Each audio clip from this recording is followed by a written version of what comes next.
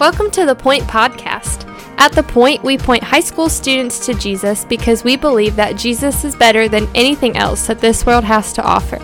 We hope that this podcast is an encouragement to you in your walk with Christ, but that it does not replace the time you're already spending with the Lord. Thanks so much for listening, and here's our awesome high school youth pastor, my husband, Justin Kinley.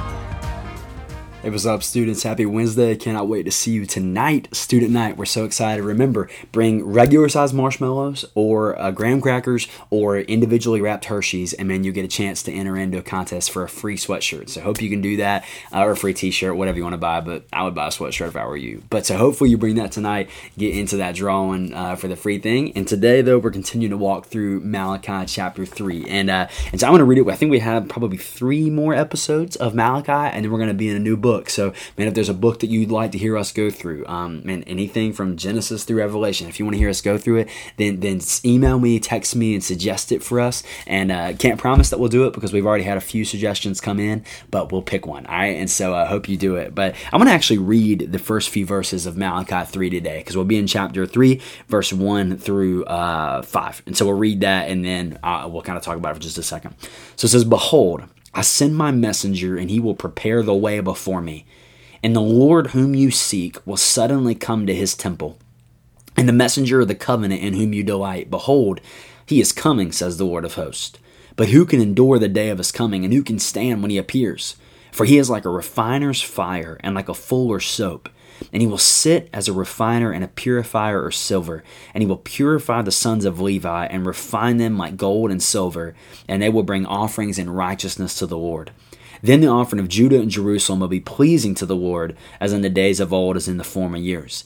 Then I will draw near to you for judgment, and I will be swift witness against the sorcerers, against the adulterers, against those who swear falsely, against those who oppress the hired work and his wages, and the widow, and the fatherless, against those who thrust aside the sojourner, and do not fear me, says the Lord of hosts." So, pretty intense picture there, right? God says the Lord is going to come. He's going to dwell. Before him is going to come a messenger, and the Lord is going to refine the people from the house of Levi that's been these priests that are teaching things that the people can't uphold, and they've been dealing falsely and dealing wrongly and all these things.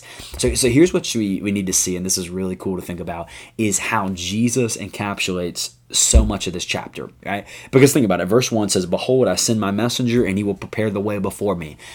We've been walking through the Gospel of Mark, right? Did Jesus have someone that was going before him? Yes, he did. John the Baptist, right? John the Baptist was going before Jesus, preparing the way before Jesus came onto the scene. So Jesus fits the bill there. Who is Jesus's biggest run-ins with throughout all the Gospels? We talked about this last week a ton, last Wednesday night. Is Jesus's biggest earthly enemy was the Pharisees, right? It was the religious leaders. It was people who were teaching the law. Who is Jesus running into there? He's running into them, and he's working, and he's preaching a gospel and preaching a message that is completely contrary to everything they were teaching. We talked about this last week. They were teaching law, but Jesus is teaching grace upon grace upon grace, right? And so that's what's happening there. And so what we need to see, and I hope that you see this is kind of getting into the Gospel of Mark a little bit, but I think it helps you read the Old Testament better, is always read the Old Testament in light of Jesus. Always read it. I mean, because when you get to Romans, I wasn't going to read this, but I'm going to read it. Romans chapter 1. Listen to how Paul starts off Romans chapter 1. Listen to what he says. He says, "Paul, a servant of Christ Jesus, called to be an apostle, set apart for the gospel of God." Now, he's set apart for the gospel of God, which he promised beforehand through the prophets, which is what I've been reading, in the Holy Scriptures, concerning his Son, who was descended from David according to the flesh, and was declared to be the Son of God in power according to the Spirit of holiness, by resurrection from the dead, Jesus Christ our Lord, through whom we've received grace and apostleship to bring out the obedience of faith for the sake of his name among the nations, including you who are called to belong to Jesus Christ. So what did Paul just say? That all of the prophets, which is what we've been reading, right? Hosea, Joel, Amos, Obadiah, Jonah, Micah, Nahum, Habakkuk, Zephaniah, Haggai, Zechariah, and Malachi, all of the minor prophets, that the prophets were speaking about the gospel.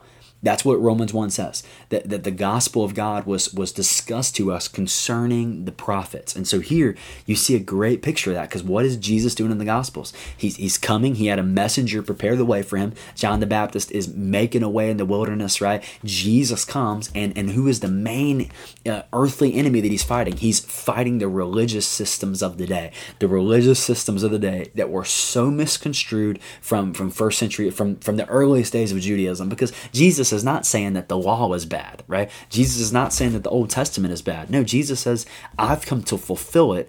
It just looks so much different how he's going to fulfill it because the priests and the scribes have so misconstrued it and mistaught it.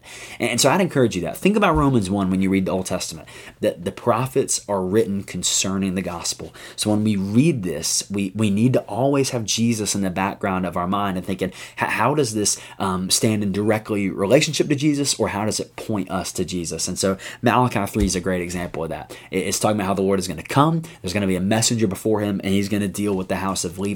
Jesus has a messenger before him. Jesus comes in the flesh, and who does he mainly deal with? He mainly deals with the broken religious systems of the day. And so, it's just an encouraging passage, and I hope that helps you, and I hope you see how do you read Jesus in the Old Testament, and how do you see Jesus everywhere in the Bible, because as you read the book of Hebrews, you realize the whole Bible is about him, right? The whole Bible is about him. And so I hope that encourages you today, and it encourages me and challenges me in how I read the Word. And I love you. Can't wait to see you tonight. Can't wait to see you share this video with someone if it encouraged you, and can't wait to walk through the Word with you tonight.